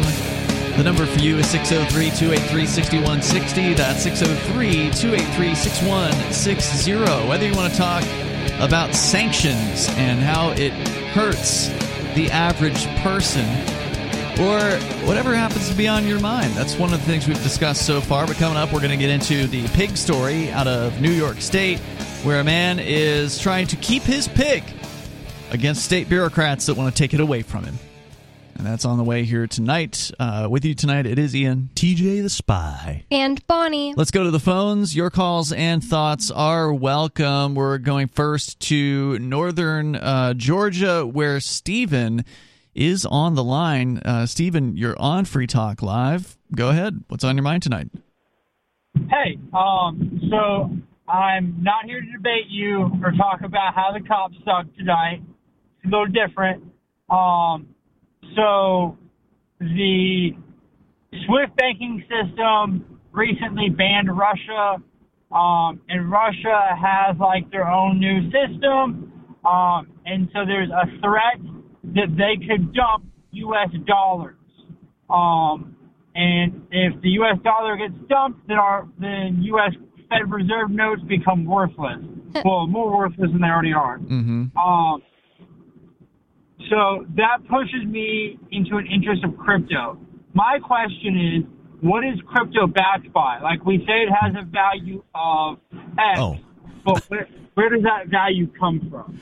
That's actually a very good question. So first of all, I will illuminate and say Bitcoin is, at its base, mathematical. It's a solution to a mathematical equation. That's all it is. Your private key, it's a 256-bit integer that that allows you to sign transactions and spend your Bitcoin. But the true answer is, like, why is it what is it worth? It comes strictly because that's what people are willing to pay for it. There's no government forcing people to buy Bitcoin. Nobody's being forced to use Bitcoin.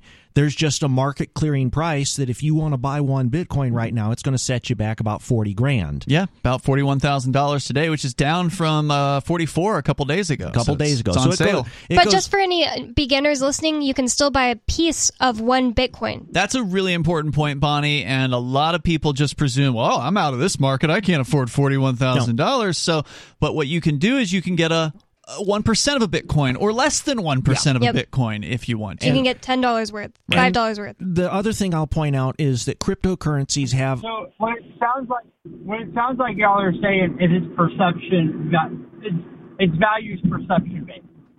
Its value is what? Its value comes from perception. Well, yeah, that's, I mean, it true, because when Bitcoin first started, it was perceived to have no value. So it was like a penny a Bitcoin, because people were like, why? Who accepts Bitcoin? Why would anybody want Bitcoin? We already have cash. Well, there's also scarcity. Can you explain that to him? Because even gold, if you just come down to it, is valued based on its...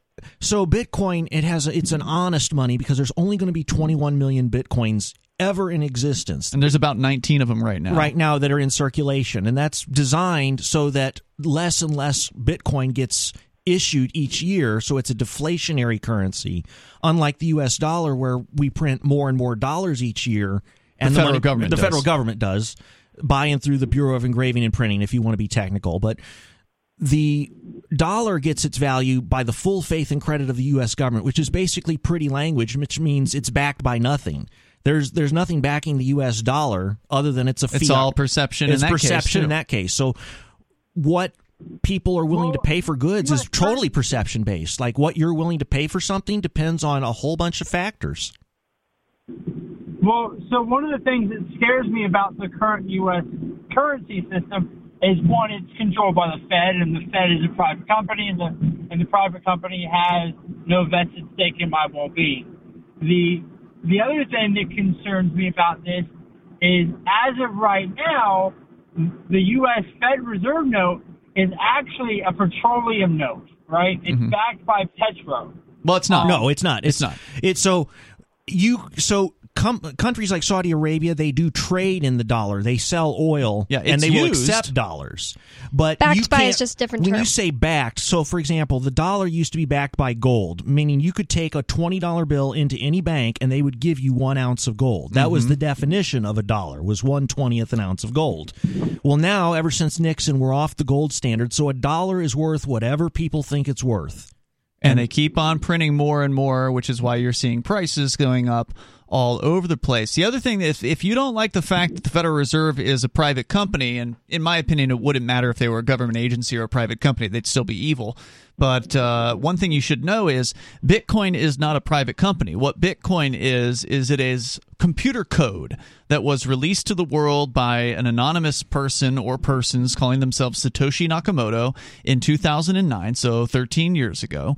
It was released open source to the rest of the world, so anyone who knows programming can read through the code and they can verify that it's honest and that there's no backdoors.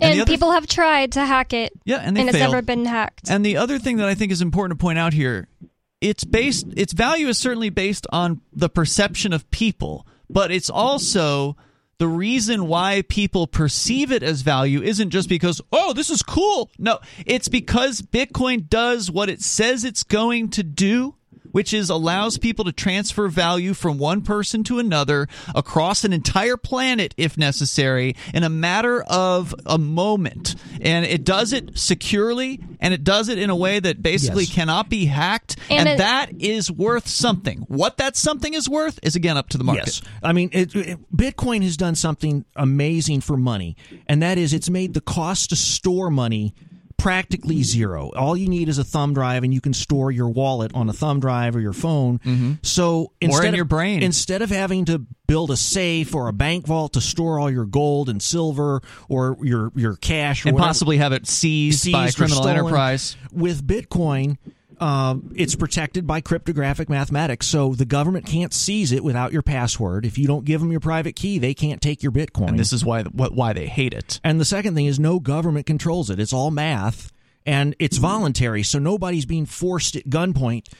That's the thing. In the United States, if I run a business, I am required to accept U.S. dollars by law. That's actually, from what I understand, not true. Oh, really? Because it says this debt is legal for all debts, public and all private. Debts. If you're just selling a product, that's not I a guess debt. you could do barter.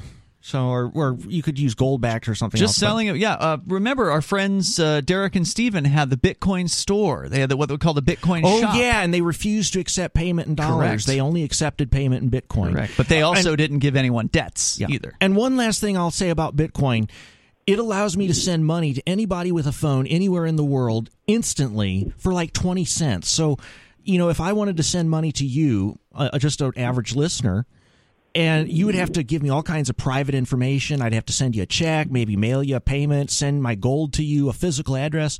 With Bitcoin, you could just give me a QR code or give me a line of letters, and I can send money to that address. There's no danger in doing that. So and no one can tell you can't do it. That's one of the most important aspects. There's no middleman. There's no banker sitting in between you and the recipient who is going to ask you a bunch of questions. And all of these are good points, but I'd also like to point out that so far we've been only talking about Bitcoin. Mm-hmm. Other cryptocurrencies are valued for the use same case. reason. So and there's more. Litecoin, there's Dash, there's Monero, there's all these other cryptocurrencies, and they're also competing against Bitcoin. Yep, that's true. Because Bitcoin, its Achilles heel is it can only handle 7 transactions a second. The network can. Yeah. So there are other networks like Dash and Monero, Stellar, that can handle much greater volumes of transactions, and I think those might actually be used, like big corporations, Targets, Googles. I think they're going to be using other cryptos besides Bitcoin, but I still see a very bright future for Bitcoin. Stephen, do we answer your question? A little bit, yeah. So, and I'll say something, and maybe y'all can explain this a little bit better. I'll tell you what, hang on. Hold that thought. We'll continue back here more with Stephen in northern Georgia. He's got questions about cryptocurrency like Bitcoin, which is an amazing technology that is changing the face of finance across the planet. And it's getting into the news recently because it helped out with the Freedom truckers in the convoy in Canada big time. And Ukrainians now. The banking system had cracked down. It's helping out with the people in Ukraine and Russia as well. Unfortunately, the governments are starting to get into it, which is not something I think Satoshi Nakamoto foresaw happening, but it's happening, and it is an indicator that it's really hitting the big time. More coming up.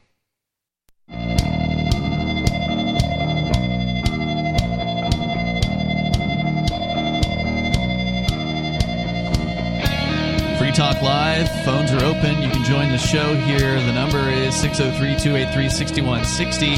That's 603-283-6160. Joining you in the studio tonight, you've got Ian.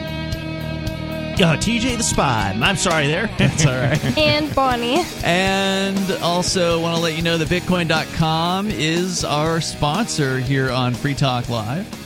If you want to learn some of the basics, I mean, we've touched on a lot of it here, but we didn't get into the details on why decentralization matters or how a blockchain works. If you want to get into some of the details on understanding Bitcoin and Bitcoin Cash and some of the cryptocurrency concepts, get over to Bitcoin.com, click Get Started at the top of the page, and you'll find some introductory videos there that you can dig into. One of them, the first one's as short as 3 minutes. So head over to Bitcoin.com, click Get Started. Now, if you're not brand new to crypto and you want to get the latest news headlines, they've got those over on their news site at news.bitcoin.com. Let's bring Stephen back in Tennessee. Stephen, you had another point or question that you wanted to bring up here. Go ahead. Yeah, so side point real quick. First time I heard about Bitcoin was in 2012. I just looked something up. At the end of 2012, one Bitcoin was $13.45. Oh, man, so the good old days. I have an old Navy buddy that bought 100 Bitcoin, and I just realized I need to call him and let him know how much I love him. So I think he's rich now. But no, so I wholeheartedly believe, and if you think I'm crazy, so be it, that there's a very real possibility that the economic and the electronic system in the United States is a massive target by either internal evil powers or external evil powers. And so I'm solidifying a lot of that stuff in valuables that are easily tradable. Also, I'm looking at this crypto stuff. How easy is it for these guys. Y'all said it's never been hacked. That's a big claim. So it's there have been people who've had their wallets hacked, like they accidentally gave away their password, or they've had their machines infected with malware and they typed their password, but it's never been hacked mathematically. So the math that underpins Bitcoin is sound. The network itself is not hacked. There's not somebody out there able to fake a transaction or anything like that because of the decentralized nature of this. It is distributed and decentralized. So the Bitcoin blockchain is, in the shortest version of the explanation, is it's essentially a distributed ledger. It's a ledger that exists. It's a public ledger, so anyone can look at it, and it exists in, I believe, as many as 15,000 locations. I saw an updated number on it. It used to be like 10 or 11,000. Recently, they hit 15,000 full nodes are operating on the Bitcoin network. And all they do is prove that mathematical equation over and over again. Those are the miners, I think. The miners. What they do is they distribute the transaction list and the blockchain to everybody else. So when you start your Bitcoin client for the first time, if you're not using a light wallet, so if you're using the full thing where you have maximum privacy with Bitcoin, that go to Bitcoin, wherever you get that Bitcoin Standard Core, Bitcoin QT program from, that... crud. Well, you use the term maximum privacy, which you don't really have privacy with. Bitcoin. There's all kinds of things, like I say privacy loosely there. Monero's my choice for privacy coins. Yeah, if you want true privacy, you've got to go to Monero. It's probably the best bet of all the privacy coins right now. But there are competitors to Monero. A lot of people in the Liberty movement like Pirate Chain. But you can still have Bitcoin be more private than the U.S. dollar because you can't have a private U.S. dollar unless it's cash. But as far as Bitcoin, you don't have to put your name on a wallet. That much is true. If you create a new Bitcoin wallet from and don't tell anyone that you have it, and you've got mining rewards that are being put into it, that's brand new Bitcoins in a brand new wallet. And as long as you don't tell anyone it's yours, or if you did, you might lose it in a boating accident. Yeah, that is so. There's a pseudonymous aspect of Bitcoin. If you take enough steps, you might be able to preclude people from finding out that it's your Bitcoin. But if you can just use Monero instead. But if you associate it with your own personal wallet, if you say, "Hey, this is my wallet. I'm so and so. Here's my wallet," then anyone in the world can look at your balance and see. And where you can it goes. actually do that, like on FreeKeene. You can actually go to the donation addresses for freekeen.com and see how much money FreeKeene has gotten from the various members over the years. Yeah. Thank you, Stephen, for the call tonight. Hope that helps you with some of your questions. Feel free to call another time if you've got more. Let's go to Marek. He's calling us from Poland. Where, what is it, 3 in the morning right now? 4 in the morning? What time is it where you are? Yeah. 3:30 at the moment. Wow. I'm going to the border with Ukraine to pick up some refugees. Wow, okay. And the situation is very dynamic here. Overall, through this week, I believe there was 500,000 people that arrived in Poland, and the Polish people really helped. They drive as I do to the border. They take people. They provide housing, and I can tell you that as a libertarian, this is very building for me. Because I see people can help each other without any government. Nice. And now, is the government in Poland getting in the way of any of the refugees, or are they actually allowing people to come over without a ton of paperwork and hoop jumping? Is there a process, and what's it like? Yeah, so I would say it's pretty easy now. So they removed a lot of restrictions, including, by the way, the quarantine and the COVID passport. You don't need that at all now. Oh, good. For the Ukrainians. They just need a stamp or a passport, any kind of identification. And also for the kids, because the younger kids, they don't have any document. So they are letting them through with the parents. So it's pretty easy. What if you don't have a passport? What if you just have like a Ukrainian ID card or a driver's license? That's fine. That's fine. That's fine. And even if you don't have it, it's probably a longer way to identify yourself, but it's possible. So if when they need it, they can definitely loosen some restrictions if they want. Do you know, is there some sort of path to permanency for these people? Are they going to be able to stay in Poland as long as they want, or are they going to have to go back to Ukraine at some point in the future? What's that look like for them? Yeah, so overall, during the last years, a lot of Ukrainian people came to Poland and they are working here because the war, as you heard, started in Donbass in 2014. So there was a draft, so people came not to be going to military, and also, because of the economic reasons, Poland is way better at the moment because we didn't have this Russian influence for 20 years now, and they are just starting to try to liberate from the Russian influence as of now. So they have poor economic position. But anyway, there is a lot of people working in Poland. There's a lot of people. I have some tenants from Poland renting a flat. So there are many people here. And if you go, if after 2 years or so, if you go through a lot of hoops, you can become something like a citizen, maybe not full citizenship. Like a permanent resident? Wait, so you said you have tenants from Poland? Yeah. Did you mean from Ukraine? From Ukraine, sorry. Yeah, they are coming from Ukraine. They rent flats. And Marek, wow. I know it's late. It sounds like you're on the road. Can you stay with us for more questions, or do you have to run? Sure. Okay, great. More with Marek here, because I definitely have more questions for him. If you want to weigh in, you can join us here as well at 603-283-6160. He's heading to the border as we speak. I think that's a wonderful idea. Which is amazing, and we'll hear more from him coming up in moments. This is Free Talk Live. Free Talk Live. Phones open if you want to join us. 603-283-6160. We've got plenty of time for you if you want to jump in here. On the phone with Marek, who is in Poland, and he's calling from a Polish phone number. Got the right country code and everything. He's on the road right now, heading to the border. He says he's been assisting with helping refugees from Ukraine cross into Poland, where they are welcome, apparently. The Polish government is not standing in the way. They're making it relatively easy, all things considered. Normally it's fairly difficult to immigrate into most places, but in this case they are loosening restrictions, basically. Including COVID restrictions. Yes, thank goodness, because we had heard originally, like last week, that they were telling people, oh no, you can't come in unless you got the vaccine passport. Poland? I believe that was the story about Poland. Marek, weren't they saying that really early on, and didn't they change that? Yeah, so like few weeks ago, you would have to have the vaccination or take the test prior to coming, and if not, then you got on the quarantine. But that's changed for everyone now, but specifically for the Ukrainians.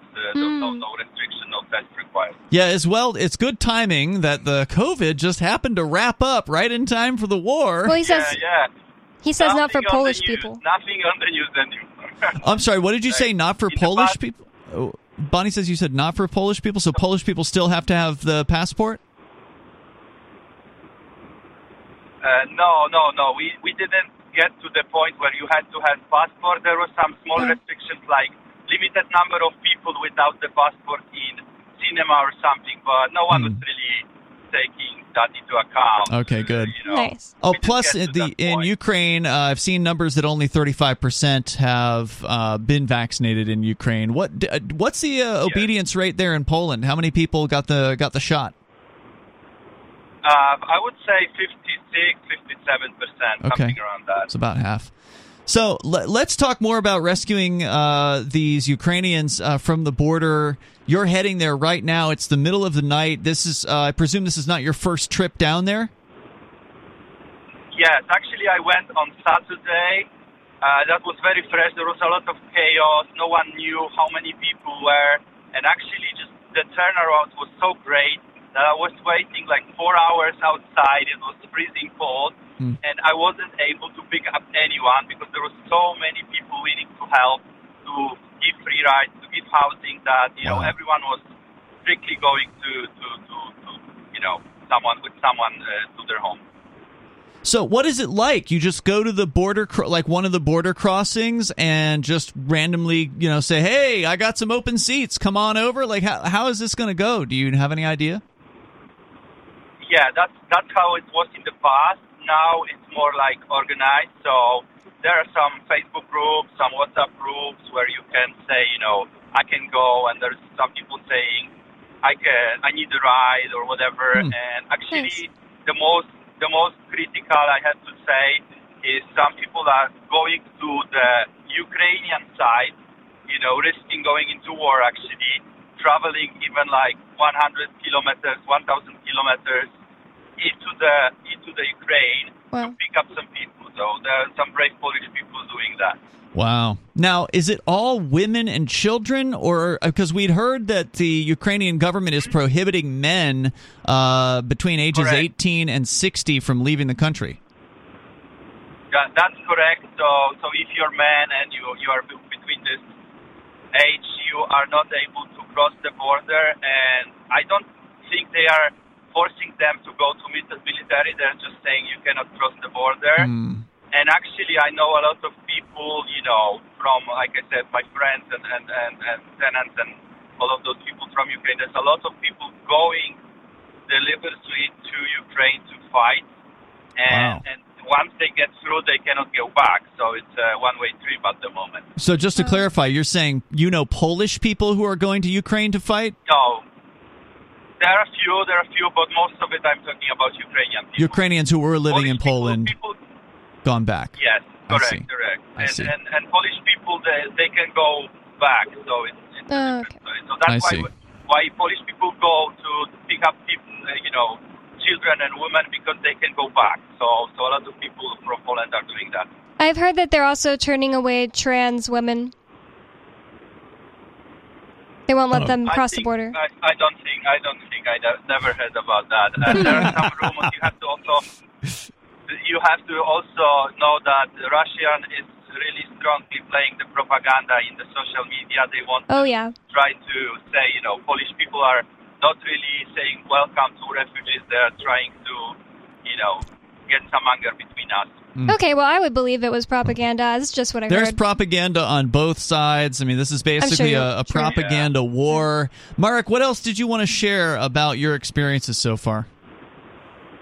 Yeah, so I just wanted to say, as a libertarian, I really see this clearly now, how one person with a lot of power, I'm talking about Putin, can destroy so many lives, and how, on the other side, people that are just spontaneously answering the call of need that can help each other, which gives you the idea that really, we don't really need those governments, and we really cannot get people into such power as Putin has, that he can get a war out of nowhere and, have such influence. We really need to stop them from gaining power. That's my take, I guess. Yeah, governments on both sides are definitely bad news. I mean, Putin's bad, but so is the Ukrainian government. Too many as well. people have too much power. So, just one more thing. Just wanted to let you know, I visited actually Kyiv, and we met Ian like 8 years ago, and I'm planning to come again to visit Free State. So cool. I thought the name sounded familiar. Very cool, Marek. Thank you for the call tonight. Good luck. Dolza Virginia po Virginia. What does that mean? Goodbye and good luck. If I mean my pronunciation. Is that in Polish? Yeah, it should be. Right. Did I get it right, Marek? Dolza Virginia po Virginia? Powodzenia, I guess is the right word. Nice. Yes, goodbye and good luck. Powodzenia. Thank you, Marek. Have a great night. Drive safe out there, and good luck. Thanks for the call tonight. Interesting story. Let's go to Sarah. She's on the line in New Mexico. Sarah. Yes.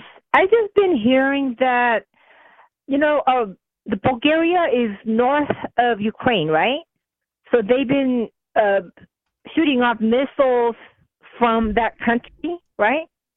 Bulgaria? You're talking do you mean about Belarus? Yeah, Belarus. Yeah. I got it all confused. Belarus. So what I've been hearing is that there's men, I guess they must be communists, that want to join with the Russians and come down and attack Ukraine. So the only reason that they're trying to put on sanctions against Belarus, so they prevent that.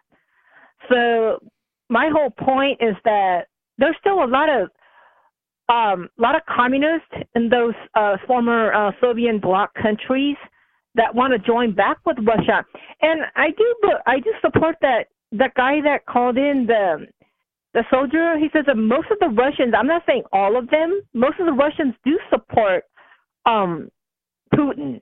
They only show like how do you know that? Well, I mean, they're not having massive protests. They are having massive protests. People got arrested. Hundreds of people were arrested, Sarah. And if you're living under a dictator, you usually don't want to speak out too loud. So I'm sure there's way more people than would actually show up at the protests who are against Putin. And what the soldier that called in said was, he said, no, all the Russians, they don't want you to know, but all the Russians are against it. And the ones that are for the war. And the ones that are against the war are only in it because of their own personal financial gain. And that was just incredibly... there's just no way you can say that about an entire country of people, that they're all for the war and hate Ukrainians. I mean, you just can't say that. You know what? I support him. I think he's speaking more of the truth. Maybe there's small 3 to 5% that oppose the war, and they blow it up. You just made those numbers up, Sarah. Yeah, she's totally making things up. She doesn't know anything about what she's saying, and she's presuming that there's a bunch of communists around and that this has anything to do with communism. Now, I'm sure there are still communists in Russia and Belarus and Lithuania and Estonia, but they are in no way, shape, or form in any level of power.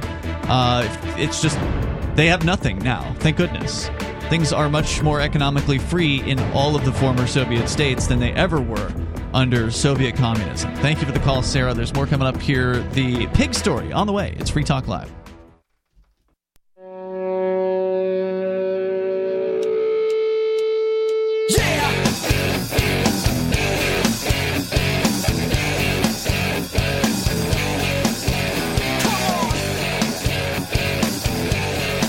Talk Live. Phones open. You can join us here at 603-283-6160. That's 603-283-6160. You can watch the show on our Odyssey channel, and you can follow us there as well. Just head over to video.freetalklive.com. That's video.freetalklive.com. And you can follow us on Odyssey, which is the best video streaming platform because it's based on a protocol that is open source, blockchain-based, decentralized. It is an uncensorable media sharing protocol. It's called LBRY. You can go to lbry.com to learn more about LBRY. As we get into the story that, Bonnie, you had last night, we didn't get a chance to get to it. It is one that I actually had in my show prep, I don't know, for the last couple weeks, but there's just so much to talk about. It was one of the ones I didn't get to either. It's about a man and his pig. This is from the Huffington Post. It says, man battling town over whether pot-bellied pig is livestock or emotional support pet. Ellie the... Oh, what? Oh, no, I was just going to say, the emotional support animal. I thought that's just... I thought that... I love this one. Go ahead. Ellie, the pot-bellied pig, snuggles up to Wyvern Flat as he watches TV and sometimes rolls over to let him pet her belly, just like my dog. The 110-pound pig is family, Flat says. Oh, it weighs more than me. A little bit larger than your dog. It weighs more than me. Yeah. An emotional support animal who helped him through a divorce and the death of his mother. Officials in his upstate village of Kana-Johari see it very differently, though. To them, the pig is a farm animal. Flat is harboring in the village illegally. Population of 2,229. Yeah, I thought it was weird that they call it a village. I've never heard of a place in America being called a village. They actually have those in New Hampshire.